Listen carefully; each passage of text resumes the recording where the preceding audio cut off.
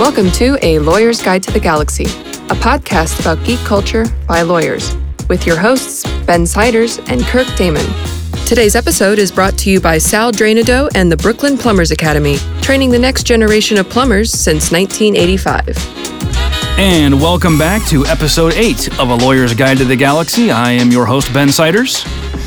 And this is Kirk Damon. Once again, Kirk Blake is the captain of the Enterprise. And today's topic is video games and video game clones. And shout out to Mary in St. Louis for the topic idea.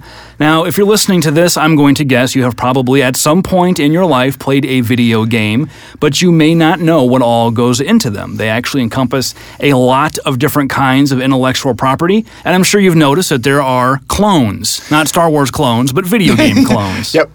And that's the thing is that if we have some of our listeners very well may also be people who are actually programming video games and maybe made clones themselves. There are a lot of video games out there. There's a lot of very fun video games out there, and there's especially I think with the influx of mobile gaming and the ability to get stuff out to the public very quickly using iTunes Store, other sort of platforms along those lines, we are seeing just a huge influx of games people are designing, personally, privately, many of which are may have very fun gameplay but very poor graphics or vice versa. But we're seeing just huge numbers of video games that are coming out there.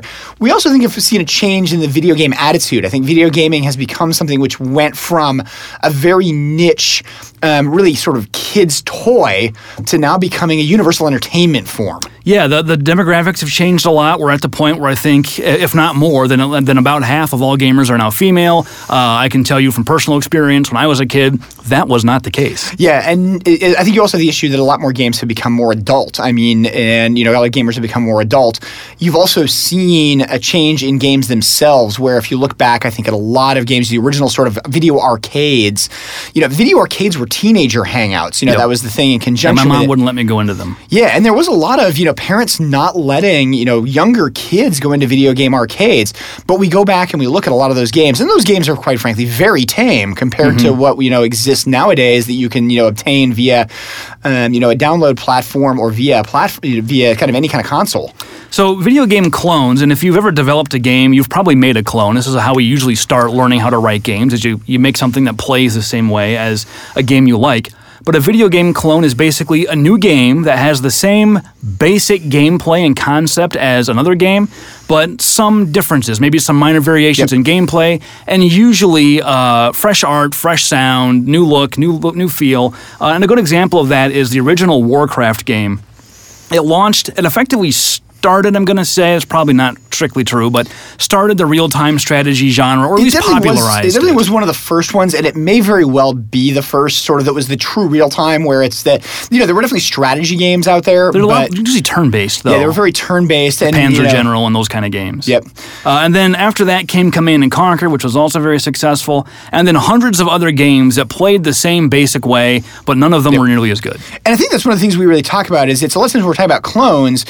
What we really are talking about in many respects is similar genres. So, real-time strategy, RTS, is an acknowledged genre. First-person shooters, an acknowledged genre.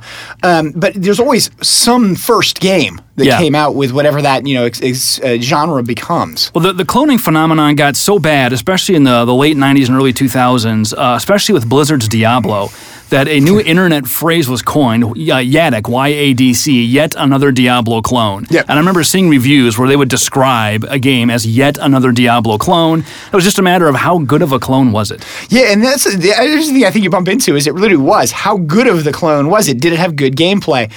I think one of the things you really bump into in conjunction with cloning as well is to keep in mind these are not the same games necessarily. They have similar gameplay usually. The mechanics are similar, but oftentimes they may have some other elements. They may change something. And the interesting thing about that you bump into with it is that those changes may actually make a better game. One of the ones I pick on, and actually one of my favorite games, mobile games that I used to play for a long time, was a game called Crush the Castle, which nobody's ever heard of. Crush the Castle was firing a trebuchet that fired various different kinds of ammunition to try to knock down a castle and kill the various knights that are in it. A few years later, a game called Angry Birds came out that uses a very similar style of gameplay. But it's one of those where I always loved Crash the Castle because trying to fire the trebuchet involved a lot of, real game mechanics. But it was, it's much simpler than a slingshot is. But that's a good example of sort of where you can see an earlier potential one not being the one everybody knows, the one everybody knows being a later version. So cloning obviously happens, and it's apparently legal because people keep doing it and not getting in trouble for it. The question we're going to discuss is why. Is there no IP that can cover this? And if not, why not? And should there be? So let's start by talking about types of IP in video games. Probably the simplest and I'd argue the most important would be source code, compiled executables, libraries, all the programming and software aspects of it. Yep, and that pretty much we're all talking copyright. Yeah, all when we copyright. Get into those things. But the part you see the most as a player is the asset files, the way that the objects in the game look, the art files, the sound files, animations, 3D models, stuff like that. Yep.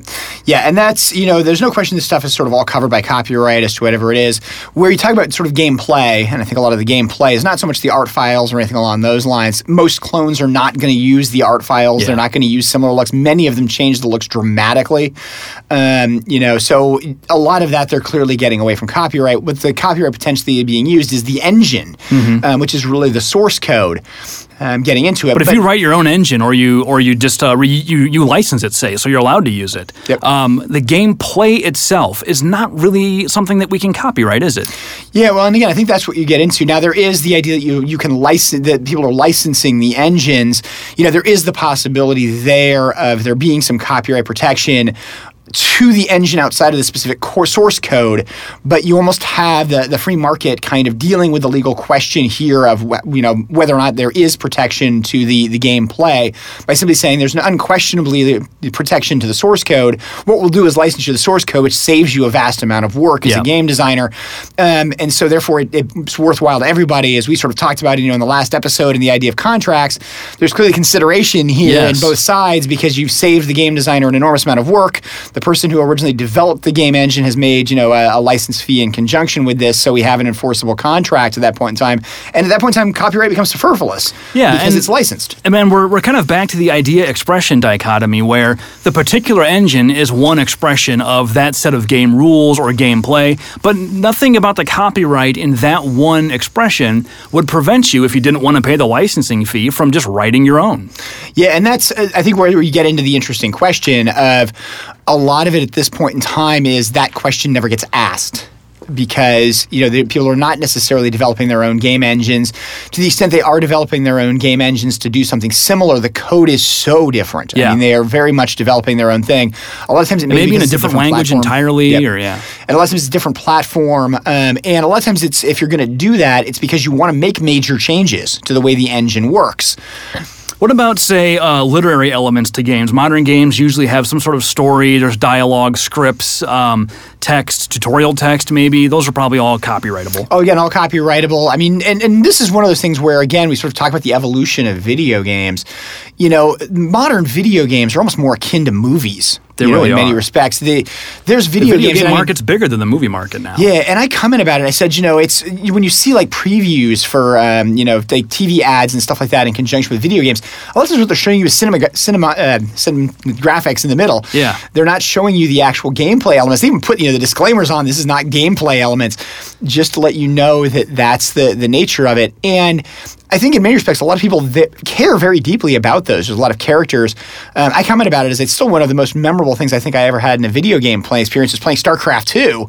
And when you suddenly have Kerrigan become a Zerg. Oh, yeah. And it's, you're sitting here like, oh my goodness, what just happened? That's a cinematic. Yeah, or I'm thinking Wing Commander. Wing Commander 3, the one that had Mark Hamill in it. Okay. There's a spoiler alert. If you haven't played it, go play it. If you can find a machine. It's a good game. Yeah, if you can find a machine that'll play it. But there's near the end, the Kilrathi, is that what they were called? Hobbs was the Kilrathi pilot that played for the good guys, and he betrays everybody and kills one of the pilots and goes back to the Kilrathi. And I remember playing that. I was so mad. I wanted to go back and replay the whole thing and never pick Hobbs as my wingman. I was so irritated that happened. Well, and that's but interesting enough. You sort of talk about that kind of a plot and similar as the plot. That sounds a little bit like Battlestar Galactica. Yeah, it kind of does. You're sort of talking about that, and again, that's where we sort of talked about previously. We've mentioned stuff in copyright. This idea, expression dichotomy. The idea of somebody being, a traitor and betraying their forces. That's not exactly new. I mean, let's go back to Benedict Arnold. Yeah. So, that's not a unique, game mechanic in any respects as to what it is, so you can't necessarily protect it. Let's define game mechanics. What we're really talking about with game mechanics is gameplay, the set of rules that define how the various game elements interact and how the user interacts with them, and basically how you win, how you play, how you accomplish things. It's what I think makes games fun. I don't care how good the graphics are. If the mechanics aren't fun, I don't care. Yeah, and I think most people do care a lot about game mechanics. It's the fundamental thing people like. You've got to have good graphics. You've got to have a game that's entertaining enough. But again, I think particularly with sort of the switch we've seen now in modern gaming, we've gone back to platforms that aren't quite as powerful. When we're talking about playing on tablets and stuff like that, although they're getting there. One of the things you really see is that how well does this game play? Do I enjoy it? And I think a lot of times when players get upset with games, they tend to get upset because mechanics have changed. Yeah, and they perceive that it's unfair, or it's unfair in somebody else's favor, usually. It's unfair in somebody else's favor, or in some sense, and quite frankly, and this is one I know we've talked about in conjunction with certain games, it just gets too complicated. Yeah, to the point where you spend more time micromanaging all the data and all the aspects of the game and not actually just playing it and having fun. Yeah, now there are obviously games that people play because of that, that they enjoy doing it. Civilization. I love Civilization for that exact reason. Yeah, and it's, the sort of micromanaging the components of it, but it's do you enjoy a video game that you kind of have to have a notebook of stuff on the side? I joke about it because, we've done a lot with Minecraft, both of us in conjunction with, and I have a large notebook of where things are, which, sort of look at it and it's like, wait a minute, why do I have this huge paper backup for a video game? Why isn't this something I'm just playing the video game? That's why I quit playing World of Warcraft before law school. At some point, I spent like 4 hours trying to get a raid put together, and I'm like, this just became a second job I don't get paid to do. Yeah, and actually the raid concept is actually a really good one to, I think, talk about, which is there's a lot of things coming into games right now when you're talking about game mechanics, which effectively require gameplay outside of the video game, the raid being the perfect example. It's something where if you want to go and you want to carry these things out, you need 50 players. And you have to coordinate them somehow. Yeah, you have to coordinate them, you have to get them together. You really can't do it in-game. It's not, in a lot of games, it's physically impossible. You just need everybody to show up at the same location at the same time. That alone's a logistical cat-herding exercise. Well, so game mechanics, as we alluded to, are usually not, I would say usually, almost never copyrightable, because they're basically sets of rules, and the Copyright Act specifically says somewhere that you can't copyright instructions and rules and things like that. Why is that? I think because a lot of the reason that they say you can't do it is because it basically doesn't show a lot of expression. It's a specific thing. If here's just a way to carry something out. And I think a good way to look at it is a recipe. Yeah, also not copyrightable. Also not copyrightable. When you look at what a recipe is, it just says, here's how to make a cake. There's no expression in here to make a cake. It's all scientific. And particularly when you're talking baking, it is very scientific. I think there's a public policy argument, too, that basic elements of human society, like teaching people how to do things. I mean, with fair use, education is always one of the strongest arguments for a fair use. We're teaching people, we're making people into competent adults who can get by in the world. And I think as a matter of public policy, we just don't want anybody to kind of lock up those basic tools of educating a society. Yeah, I think that's very true as to, what you might get into it. And again, you sort of get the idea as it lacks expression, it's got basic tools. You can kind of quickly see that these are things we really shouldn't be saying other people can't use. I mean, if we're going to give you the instructions for building, like copywriting a yardstick. Like, what's there to copyright? Yeah, and that's, you could potentially copyright the specific expression of a yardstick, but can you really copyright the concept of a yard? No. I don't know if you guys have ever seen the meter, which is, of course, in a French museum, the official stick, which is exactly 1 meter. Well, this creates real problems for video game design, not just video game, any game designer. So I've actually got on the shelf in my law office, I have the Dungeons & Dragons 3rd edition books. And if you ever looked This is just how much of a geek he is. Instead of his law books, he has Dungeons & Dragons reference guides. Yeah, my law books are in a box somewhere. But if you've looked through an RPG instruction manual, you'll notice that it is full of charts, tables, numbers, graphs. 2nd edition was famous for the THACO table. None of that stuff is usually copyrightable because there's nothing really expressive about it. It's just a bunch of numbers. Yep. But that's why I think that Wizards of the Coast, or before that TSR, puts in all the fluff material. They put in background stories, or they kind of tell the story of making a new character. You got to have something copyrightable in those books, because just the raw data and rules by themselves probably isn't. A lot of it, I think, you also get into, quite frankly, with the fluff and the need for fluff. And interestingly enough, I mean, we all do refer to it as fluff. I mean, that's the common assertion as to tacit acknowledgement of what it is. Yeah, you also bump into the idea of I can give you a great game, but if there's no story behind it, why am I playing it? If you want a great game with no fluff, go play chess. Yeah. Well, and I think another reason why this kind of stuff is not copyrightable is that we have a whole different set of IP that's meant to cover what's basically functional aspects of these things, and that would be patents. Yep. And that is, we talked about, again, sort of idea-expression dichotomy. And when we start getting into idea, we can look at the idea and say there isn't enough expression here. We can look at the idea and say that the rules of a game is an idea. The methodology for playing is a unique idea. I mean, at some point in time, somebody developed the rules for poker. Using a card, a deck of cards, and those kind of games. And I'm going to focus for a second on it. Let's take card games or dice games. Really basic games that require gambling apparatus, which have been around for centuries. I mean, the card deck has been around for huge periods of time. The concept of dice have been around for a huge period of time. Random elements, random generation. Again, usually associated with true gambling. Mm-hmm. But you sort of look at it and say, how many different ways are there to use these things? They're very simple aspects. You can have dice be everything from, how you're rolling the distance you travel, on a board game to Yahtzee, which is entirely based upon how you roll a dice, almost a pure random, and then a sort of selection of dealing with mathematical probabilities coming out of it.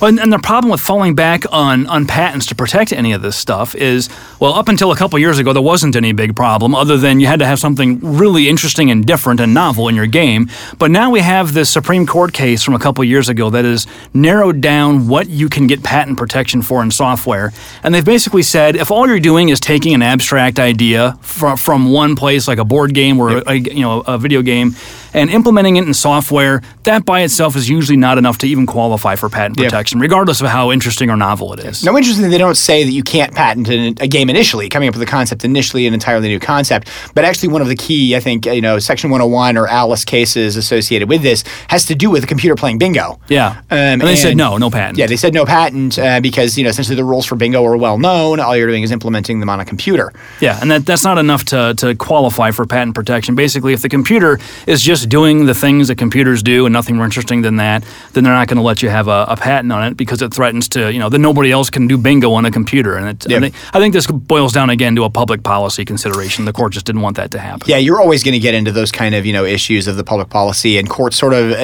looking at it and sort of applying the law to reach a result they want to. I mean, that's something that when you become a lawyer, you start to realize happens without any question, that the law is bent to meet a requirement that the court thinks is necessary. And I think there is some argument of saying we didn't want people to be able to just computerize playing any game because we want to be able to say that that's not something which should be patentable. Now, that said, you and I have gotten a couple of game patents issued, but they were unique. It wasn't on the gameplay itself so much as other aspects of the technology pertaining to the game. So a good example of that would be if you come up with, a cool innovation to, handle server load balancing for an RPG or something. That's not game mechanics. It is a patent that would cover an aspect of your game, but it's more of an improvement to how the computer works as opposed to the game itself. And I think that's the important thing to keep in mind in here. When we're talking about game mechanics may not be truly patentable, but a lot of times the implementation of game mechanics requires something else.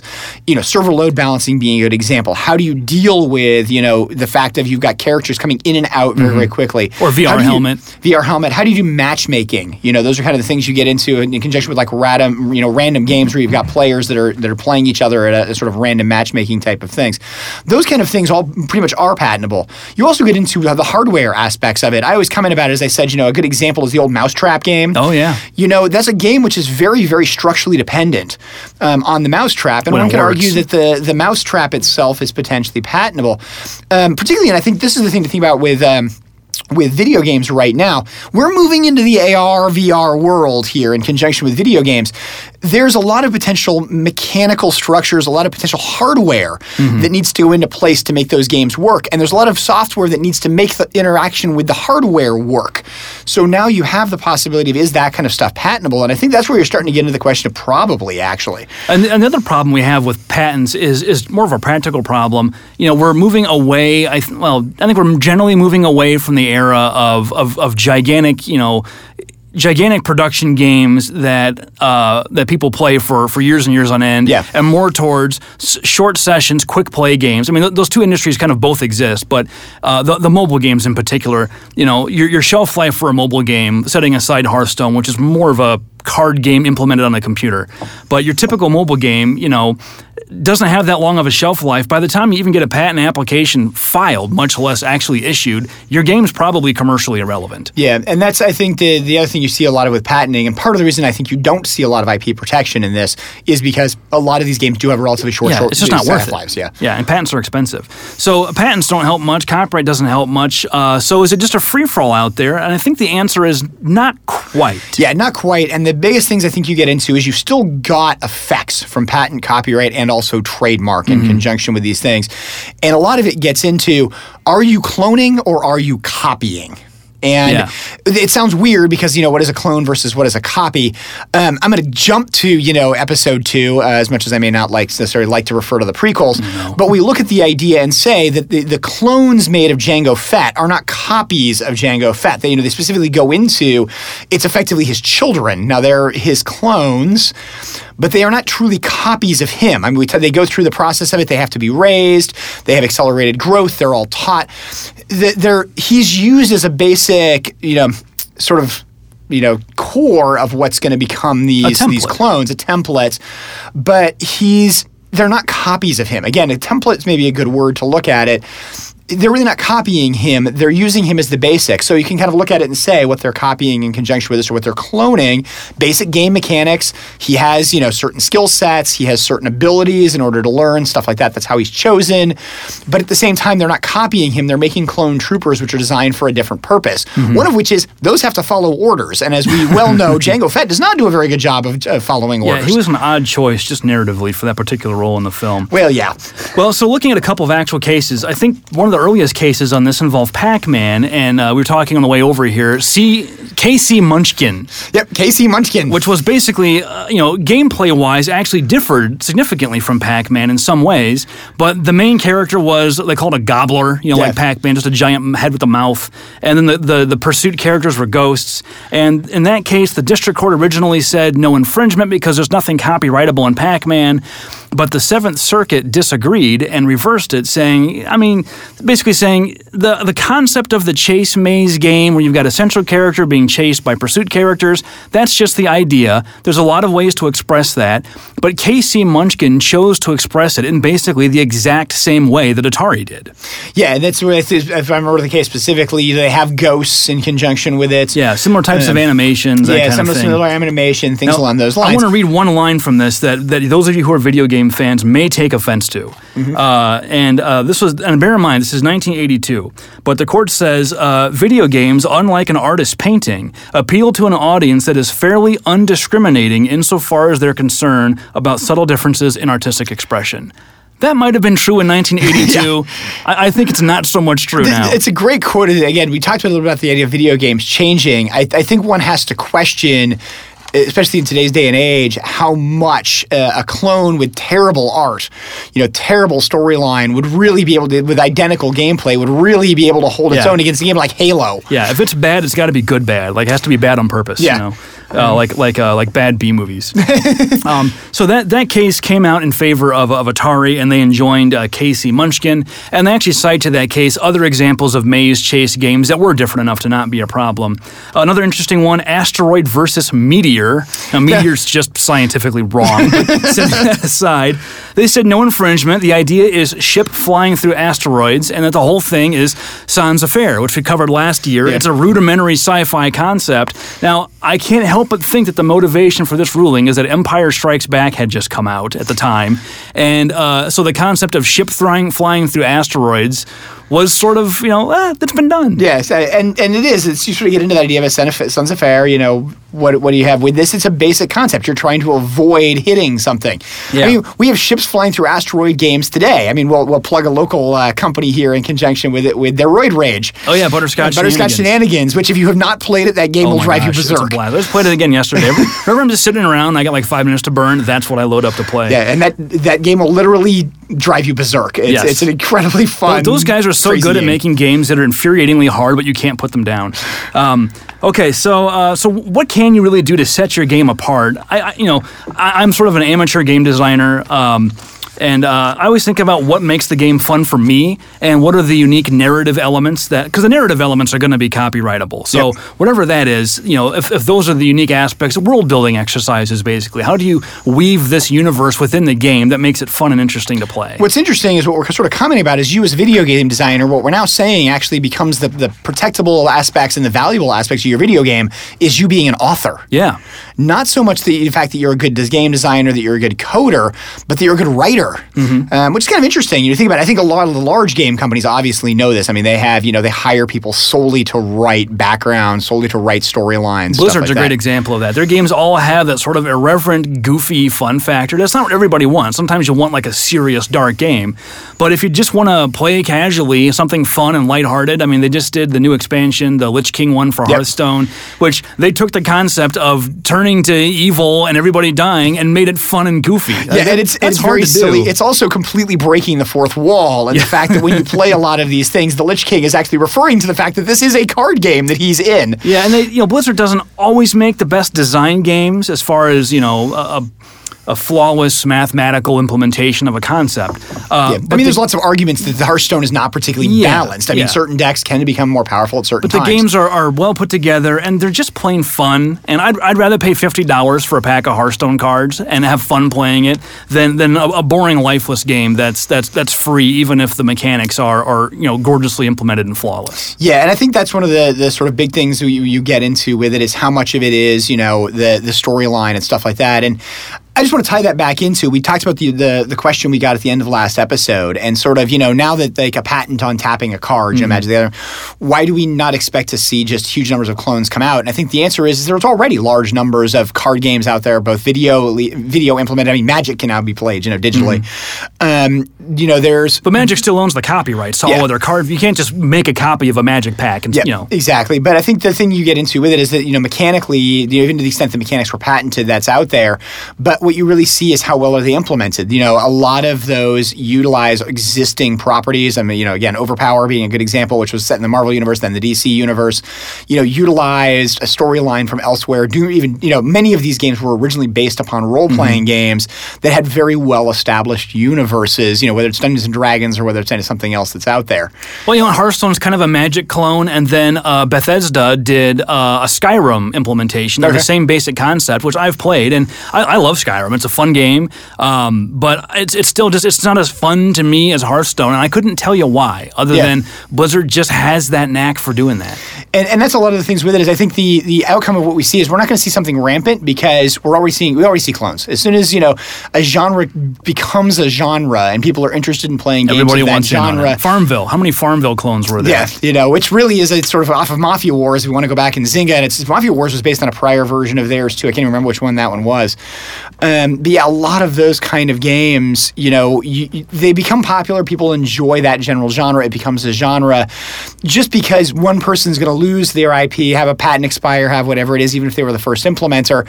I don't think that's going to dramatically change the number that comes into it. Yes, you may have people who now use that game mechanic specifically because it makes something easier to implement, whatever it might be. Think about Magic. Is Magic successful because you tap a card by turning it sideways? Yeah, I mean, it's successful because of the fact that it has a great storyline. It's got, just fantastic artwork. And compelling gameplay. Yeah, and good gameplay and I was never good at it. We're once again running over. We should just change the timing on these and say we're going to go half an hour every time because we keep doing that. We actually have no questions for this week, so we'll go ahead and wrap this up. Thank you again to Mary and Krista for the questions. That was a good one, and we could talk, like most of these topics, we could and we have talked endlessly about them. Well, that's all for today. So if you have a question, ask us on Twitter at LGGPod, email us at lggpodcast@gmail.com, find us on Facebook. We are on all the social medias, and we'll be happy to engage with you there. We think. I'm sure there's more out there we don't know about. And if you like what you hear, please review us. We really appreciate that. Reviews help with search engine optimization and people finding us and tuning in and letting us do what we do.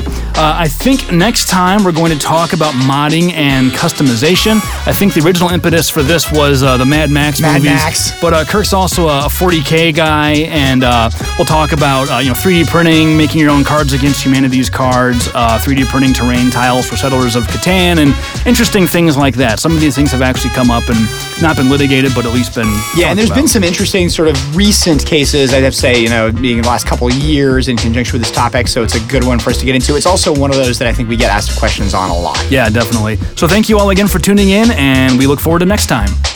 The views expressed by the participants of this program are their own and do not represent the views of, nor are they endorsed by Lewis Rice LLC, its officers, directors, employees, agents, representatives, shareholders, and subsidiaries. None of the content should be considered legal advice. As always, consult a lawyer. This podcast was produced and recorded at Cool Fire Studios in St. Louis, Missouri.